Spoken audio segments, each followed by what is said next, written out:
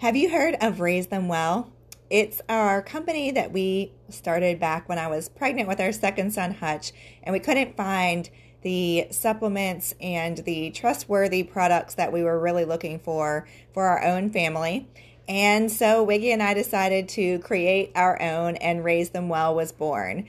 We provide a lot of different products, including vitamins and supplements for your children, really great magnesium products, prenatal vitamins, and more. So make sure you check out raisethemwell.com for all of those offerings, especially if you're looking to clean up your family's products in the new year and maybe just get a little bit crunchy.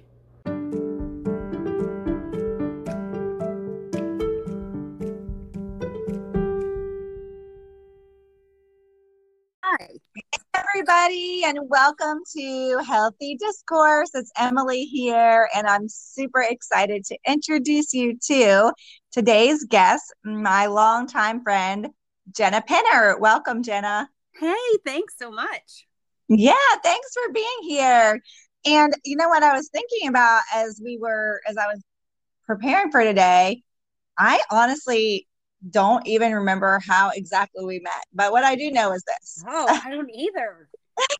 I really don't remember, but what I do know is that for many years, Jenna has been one of those moms that I just look up to in every area of life. And I feel like anytime she talks, I cling on every word, whether that's a one-on-one conversation or some of the walks we've gone through on over the years.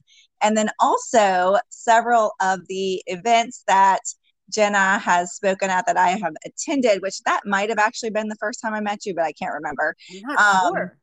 Maybe, I really don't know, but Jenna is awesome. And today this is completely different than most of the types of episodes we do.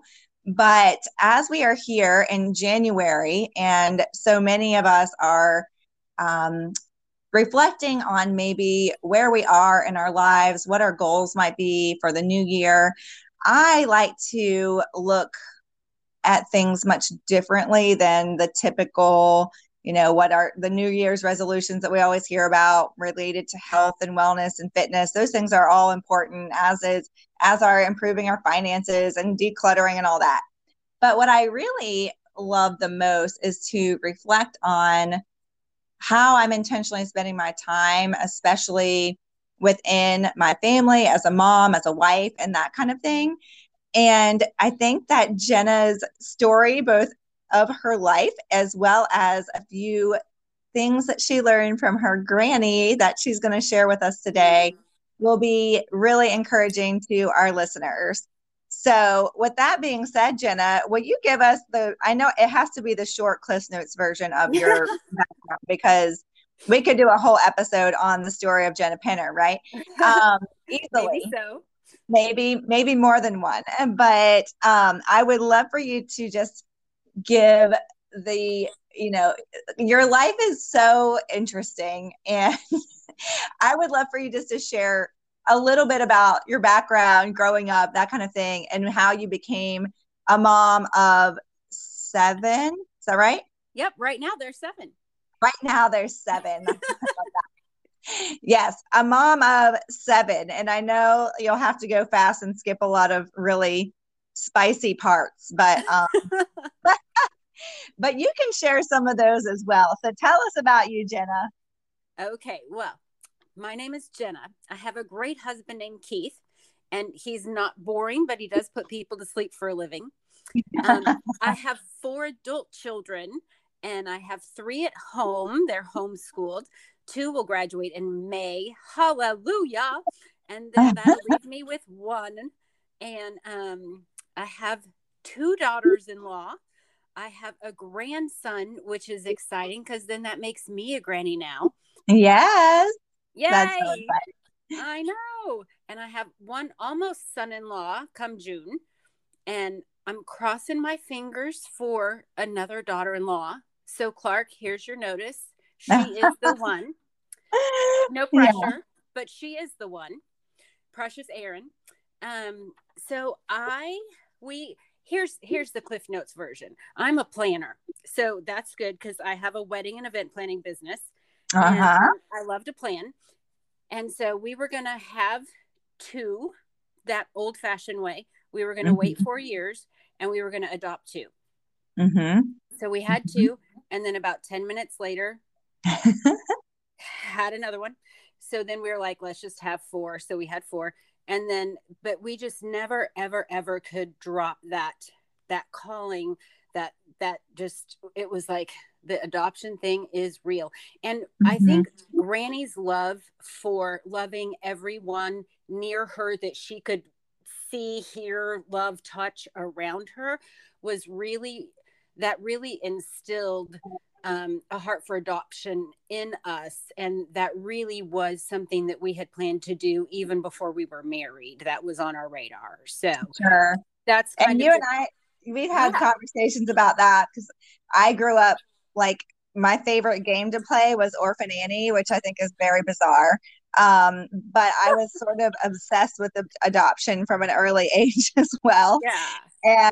And, you know, and Wig and I haven't fully told this story, but his family had a very tumultuous adoption experience that remains that way today. And so when God reconciled all of that for us and really led us in the way of foster care, which is something neither of us ever thought we would ever do, it's just really fascinating how some of those things that are planted in you early on that you think are going to look differently, you know, end up creating this desire that you never thought you'd have. So anyway, yeah. That's our Cliff Notes version. That's it. So I do tell us just a couple things about your childhood though, because I mean, do you want the prison story? Yes, I do. I do want the prison story because I think understanding where people fully came from and also seeing the ways that redemption work it's just so encouraging. So yeah, tell us those stories. Tell us, like, pick one. Okay, here we go. So my parents were, of course, married, but it's hard to explain, but my dad was in, you know, I kind of tease because I think sometimes in life you can really get sad and angry and be triggered by past and things. And you can also, and those are real things. Like, I do not want to say that's not a real thing, but I also think that you can choose to laugh or, you know, sing a new song. And I really, truly choose to do that through life because, you know, sometimes childhood's not a fun experience. And, you know, you have to go through a lot to come out on the other side smiling and choosing positive things. And not everybody can do that. Not everybody's story is one where that's a possibility, but sometimes a lot of work has to be done for those things to happen. And not everybody is privileged to be able to have all of those resources and things. But, you know, I do choose. So I don't want, you know, if you hear me laughing and giggling about like, yeah, why'd you move so much in your childhood? Oh, running from the law. So, I mean, the truth of that is like, you know, I call him my birth father, because my mom did remarry and I had a beautiful father in my stepfather. But my birth father did like to do lots of kind of rotten things. And he did spend a couple stints in San Quentin prison. And it was always kind of a battle to try to know what is the truth in his story. He was a pathological liar. He did lots of things, like he worked at a college registrar's office. And so he had diplomas for many, many things. And so he never went to seminary, but he was a pastor. He never went to school to be a psychologist, but he worked for a state as a psychiatrist and prescribed medicine for people. He worked at a group home and sadly like took the checks of the people who were, special needs, people, and took their money and embezzled. I mean, all sorts of things. And so it's always hard in your mind as a child to be like, this is my father. I'm supposed to love and respect him, but he does all of these things. Right. Sure. And so it's hard to like work through and get past those things. And then as an adult, be like, I'm supposed to forgive. I'm supposed to love, and then circle back through those times and just get to a point where it's like, I can't fix him. I can't change him. Right. And then, get to a point where like you're now starting your own family, and it's like, I realize I'm an adult and I can, kind of compartmentalize with that. But now I'm creating a new family and a child who can't decipher those things. So then what? How do we put boundaries in place? Yeah. And I think that's so good though, because, you think about like you have plenty of quote trauma in your own background, and you understand that well, yet that equipped you so well to then take on and understand adoption and all of the things that come with that, and from overseas and out of foster care and that kind of thing. And so I think again, it's like it's that whole redemption and using even the icky parts of life and the perspective you're able to have on that to then use it for good, and to not just get stuck in the cycle of identifying by what's happened to you, but instead using what's happened to propel you forward to do things and make changes and to be a light in the world. And I just love that part. So yeah. And just letting our children to know our children's stories are their own, to let our children work through things they need to work through at their own timeline in their own way, and just support them through that. Yeah. And that's it's a lot easier said than done, right? For sure. Yeah. So anyway, okay, let's talk about your granny, because so you're telling us about your childhood was tumultuous and there was a lot happening. And Granny, she was a bright spot though. Right. Granny was kind of that steady voice and resonating teacher of all things worth keeping and saving for the future. And I love that. So tell us about Granny and some of the things that she taught you she taught you some really timeless truths and treasures. So let's hear about the ages. And like you can't like talk about Granny without talking about Pa, because man, did they have a love affair. I love that. And it's so cute because like Pa was not like this romantic fellow. Like, he didn't bring her flowers. I don't remember him giving her birthday gifts, let alone like these Hallmark holidays. When he proposed, he slipped the marriage license across her counter at work where she was waiting tables and asked her if he wasted his money. That was his romantic proposal. Like, this was not a romantic dude. It's too good. It's too good. I know. I remember hearing him said, I told you I loved you before. If anything changes, I'll let you know. Like, this is not what we talk about in marriage conferences of today. But like when you saw them together, it was just pure fire. And like they invented spooning. I swear, if you look in the dictionary, that's their picture right there.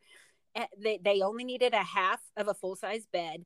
Keith and I have a full-size bed to this day, even with our Great Dane 185-pound dog, because I am so stubborn, because I'm like, if Granny and Pa can sleep on half of a full-size bed, we never need a bigger size bed than a full-size bed. And every once in a while he's like, maybe. And I'm like, don't you even. Nope. We will only ever have a full-size bed. There you go. Tip number 1, marriage advice, full-size bed only. No TV in your bedroom, full-size bed. Yeah. Yes, I'm with you on that one. But I mean, it was just so sweet. Like the way they moved around each other was like a choreographed dance. Aw. Like people talk about kitchen dancing.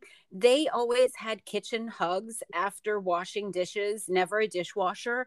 And it was like fireworks went off. Mm. And it's like the only pre-wedding like little tidbit nugget that she whispered to me, it was during one of my bridal showers after she gave me one of her homemade hand done quilts. It's like she just whispered to me, it's like, honey, Shug, shave your legs all the way up every time you bathe. I mean, it's like, I'm like, Granny, you're saucy. She's so saucy. Oh, that's so great though. I love that because I mean, it's very fascinating that that's what she chose to pass on, not the like, oh, don't go to bed angry, not all those things. I love that Shave though. those Like, legs, sister. that's who she was. And man, maybe we need more marriage advice like that these days. So, Yes. Yes. And I love it. She definitely let us see her frustrated with Pa, but mostly it was because other ladies would flirt with Pa. That's what she would get frustrated about. That's what I remember her being frustrated about. Yeah. But she always giggled like a little schoolgirl when he walked in. She just smiled and giggled. And I mean, that's just what I remember. She loved her man. Oh, she loved him. Oh, man. It was beautiful. That's so, great. I mean, that's definitely one thing that I loved Yeah. about Granny was how she loved her husband.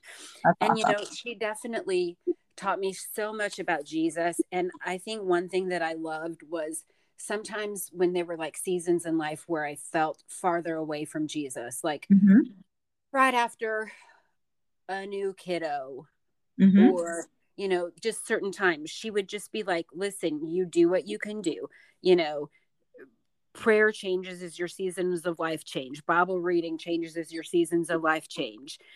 She would always say, this is not an excuse to not have dedicated prayer time or Bible time. But sometimes in seasons, you just have to do what you can do. And she'd be like, open that Bible and put it on your kitchen counter because you're going to be in your kitchen. And, let your Let's pause kids on that for a second, because Okay. that is one of the things that I remember you sharing one of the first times I heard you speak. And so I didn't mention this part, but I know when I met Jenna, I was a brand new first-time mom. I just don't remember when or how or what the context was, because we had lots of interaction around that time, but I just can't remember the initial, which is fine. Yeah. But what I do remember is that was one of the things, because I was, I grew up in church, but I grew up United Methodist, and there was no one that ever told me to read the Bible. Just to be, I'm very transparent, and that's just true.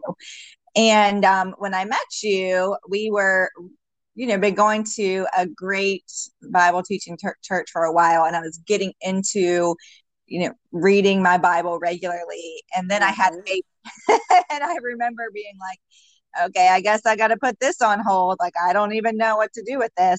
And then you shared that, and you shared the whole, like, take the pressure off. It doesn't have to look perfect. Right. Granny taught you to stick your Bible on your kitchen counter and leave it open. Like, not revolutionary, but are we doing that? That's, the question. Right. So, yeah, I loved that. Be one real. with me big time. We're Americans. We have more than one Bible. We could leave them open in more than one room. Right. Yep. Sure could. Right. Yeah. But what else? But that helped me. Yeah. And it's like, we can read little bits, and we can read them out loud, and we can read them, to ourselves. But it's the same thing with praying, just as we go about. But I mean, I do remember not always being appropriate with what I remembered to pray out loud and to myself, because sometimes I would pray certain prayers, and I'm like, oh, my children probably shouldn't have heard me pray that prayer out loud, because it wasn't very nice. But, that's also just being realistic. I think sometimes it's okay that our kids hear us in those moments of maybe desperation or not feeling the best. And it's okay, because they learn that that's real life, and it's how we feel, and it's vulnerable, and they can feel that way too. Right. We Absolutely. don't always have to feel this perfect, you know, Christian face person. I Yeah. guess that's a Yeah. weird thing, but Yeah. you No, know. I think there's so much to that I think that dealing with our feelings and seeking to understand them is so important. And I did a great episode with my friend Jess Hoddle about her new book, Face Off with Your Feelings, on that. Mm-hmm. But ignoring them and not addressing them and not taking them to God and suppressing them does not usually result in very great outcomes. So, Right. And kind of on that same line of having more than one Bible, you know, having a prayer Bible that, and it's, you know, it definitely over the years turns into kind of a battered, tattered Bible, but having names and dates all over that Bible, like when a child is born or a child is welcomed into a family, or, you know, something you're specifically praying for somebody, you just write that name and the date on specific verses you're praying for people. And then over the years, you just look back on that specific Bible, and it just really becomes an amazing testimony of God's faithfulness. I love that so much. And that is not something I do. I do journal a little bit. I wish I did it more. But I think like that, actually having it in God's word coming to life in your life and that around you, like there's no substitute for that, and being able to tangibly see it through his word. So I really love that. That might be on my, this is what I was saying, that might be on my 2022. That might just be something that Emily needs to start doing. So I love it. Yeah. I think one of the greatest things that Granny taught me is that you can make your child's first 18 years tough, or their second 18 years will be tough. Mm-hmm. And I mean, I just kind of want to pause because, you know, I'm a parent of a special needs child, and this totally gets through that sentence just gets thrown out the window. Right. You know, this does not relate to every circumstance, you know, so I don't want somebody that thinks like, what are you saying? Are you calling me an awful parent? Like, I'm not saying that. This definitely comes into play with, you know, let's say a typical child, you know, if you can call a child typical, you know, I definitely have some typical children, and I have seen this play out before my eyes, you know. I have, you know, do you think I can name the ages of my children right now? Let's see if I can do it. So 14, 17, 18. Oh boy, it gets really cloudy after that, you know, when they're all adult children, you know. Right.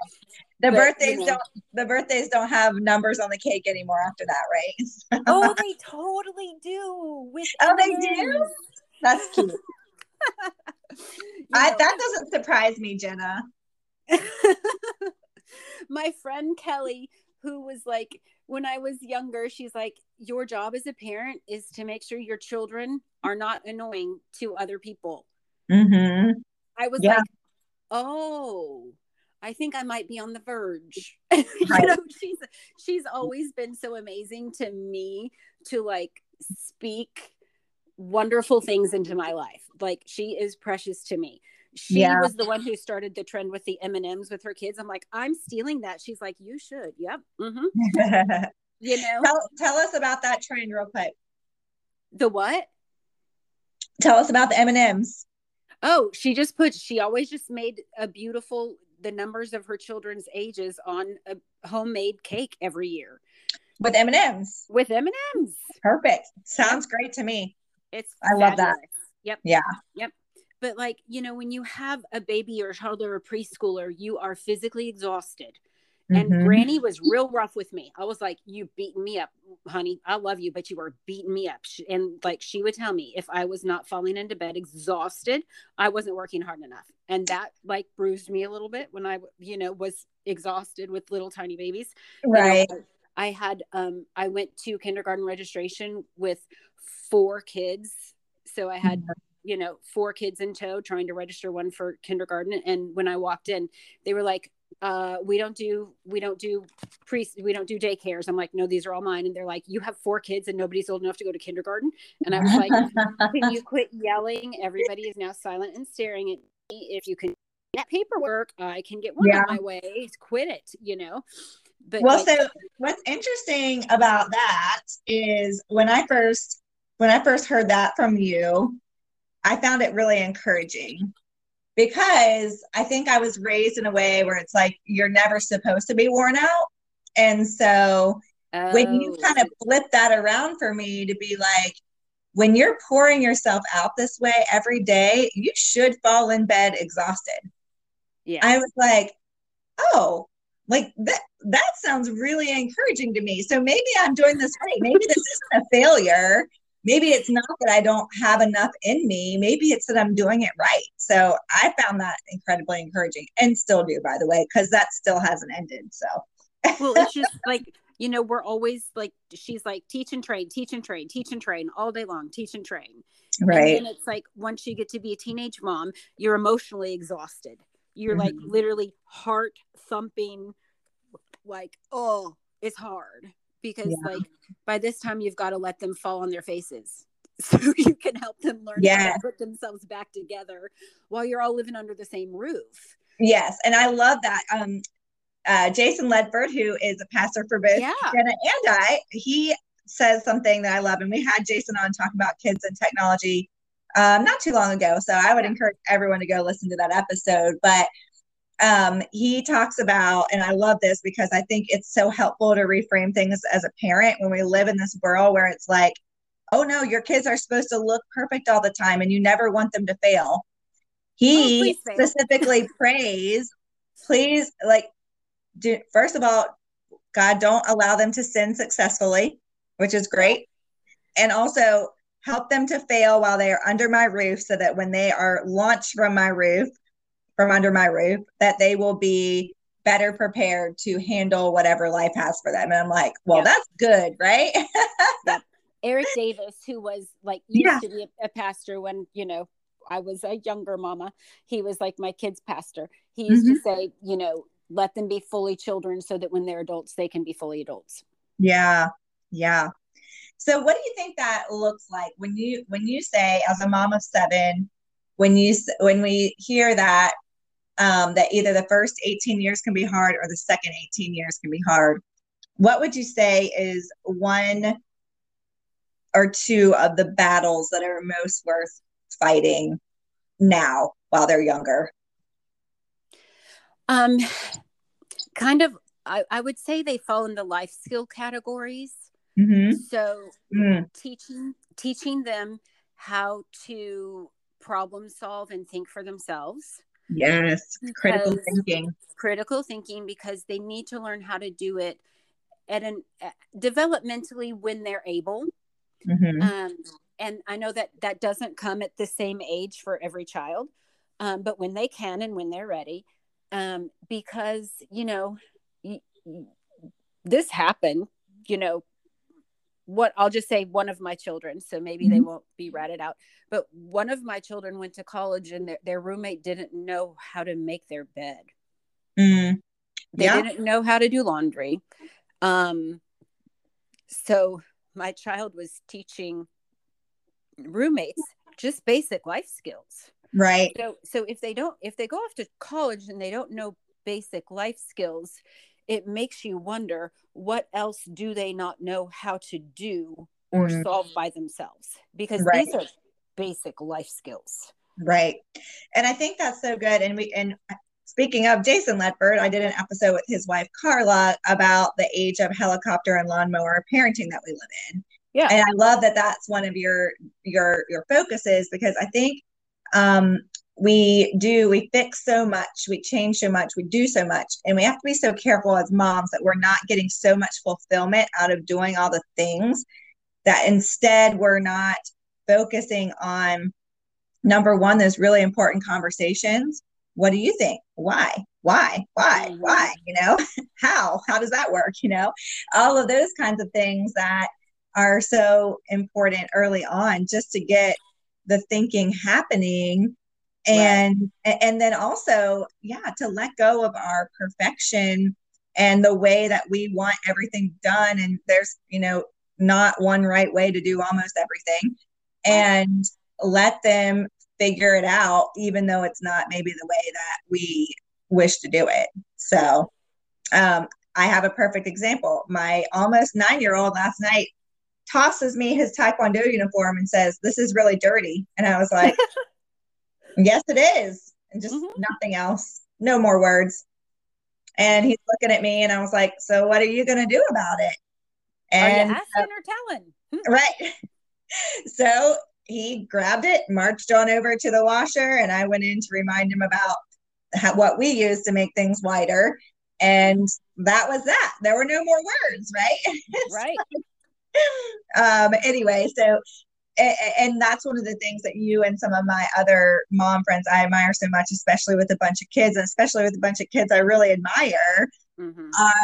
are doing from a young age. And I think we're almost shunned in our society for doing that these days. For example, my kids forget their coats almost every single day. I could be worried about what the teachers might think about me for my kids being cold, or I can just let them ride it out and hopefully they'll remember their coat tomorrow. And that's kind of Right. what I've done. And, I can see where they're growing from that, which is good. So, anyway. Yeah. All right, we Yeah. have just a couple minutes. So tell me one or two more, one or two last granny, mic drop tidbits that we might need to leave with today. Well, I will leave you with this one. How's this? Okay. Okay. Fair is giving each child what they need. That is not Mm. going to be the same for each child, especially at the same age or stage or time. Oh, So yes. I so many needed that one times, today. yes. I mean, so many times it's like, I mean, even like, let's think, Christmas was not that long ago. It's like, you have to spend the same amount on each child. No, you don't. You Yeah. just don't. This one got to go to the movies without mom and dad at this age. It doesn't have to be the same age and say stage Mm-hmm. for each Yeah. child. It's like fair is giving each child what they need. It's not going to Right. look the same for each child. And it's interesting to me because so many people gave me a really hard time for this one all the years, Mm-hmm. and I just kept going. And now I've never heard, my children never gave me a hard time for it. Mm-hmm. They didn't have an issue with it. Mike, I never heard that's not fair in my household. That's Not one great. of my kids ever said it. Yeah. Other people said that's not fair on behalf of my children, but my children Mm-hmm. never said it. They didn't know. They just knew that their needs were being met and they have individual needs. Right. Well, and I think that's another thing, going back to what we talked about before. We have these conversations regularly about, oh, well, when can I do this? You can do that when you can show me you're responsible in this, Mm-hmm. this, and this way. So it's not when you're in fourth grade or whatever. It's when you Right. can show me this, this, and this, and you can do that consistently in a responsible manner. Then we can discuss that, and Right. so putting the monkey back on their back, like, this is up to you when you can show Right. me this, right? And that seems to work fairly well because they generally stop talking about it, and because there's not much to discuss until you've done all those things, right? Right. So, It's like we had one child, we've always been like, one child was in public school and they have like, the little system where parents can check grades and such. And, my husband was like, here, child, like if your report card says this, or, you have good grades, we're not really going to go behind and check you. mm-hmm. And that child had good grades and we'd never really went behind and checked and did the weekly thing or daily thing. And other parents would be like, did you look today, their test came back? And we were like, no, we didn't, because the Right. report cards always have good grades. So Yeah, and that's a lot of pressure on both you and them, and if it's not necessary, why do it, right? If right, what but they it's are like, doing is working, then there's no need to intervene. And that's a great way for them to grow their own confidence to say, oh, I can handle my schoolwork. I don't need my mama looking at my right. app every day or whatever. but another child might need more, you know, input or more supervision in that way. But it just depends on each child, and it's okay. Yeah, that's great. I love that. What a great way to close, because I think that is huge. Like, we all know life's not fair. So yeah, it's not. It's not. So why should childhood be fair? If life's not fair, then why are we setting our kids up to be disappointed? So or like in their workplace, they're going to think it's fair, but it's not. It's not going to be fair in their workplace. It's not going to be fair in future relationships. So let's just understand that this is just the way life is, and it's okay to be content with it. That's amazing. Well, Jenna, thank you so much for your time today. You are such a breadth of wisdom and discernment, and you've encouraged me so much over these 9 years of motherhood, and I'm so grateful for you and the women who are still living out what the Bible tells us to do, is to pass on what we know to the next generations and to be those types of leaders and to share and depart knowledge and understanding. I'm so grateful for that, because I wish that it was still something that was very commonplace, but unfortunately it's not. And so I just want to thank you for investing in all of us that are coming up behind you. So thank you. And thank you for being here today. Yes. Have a great one. You too. Take care. Bye.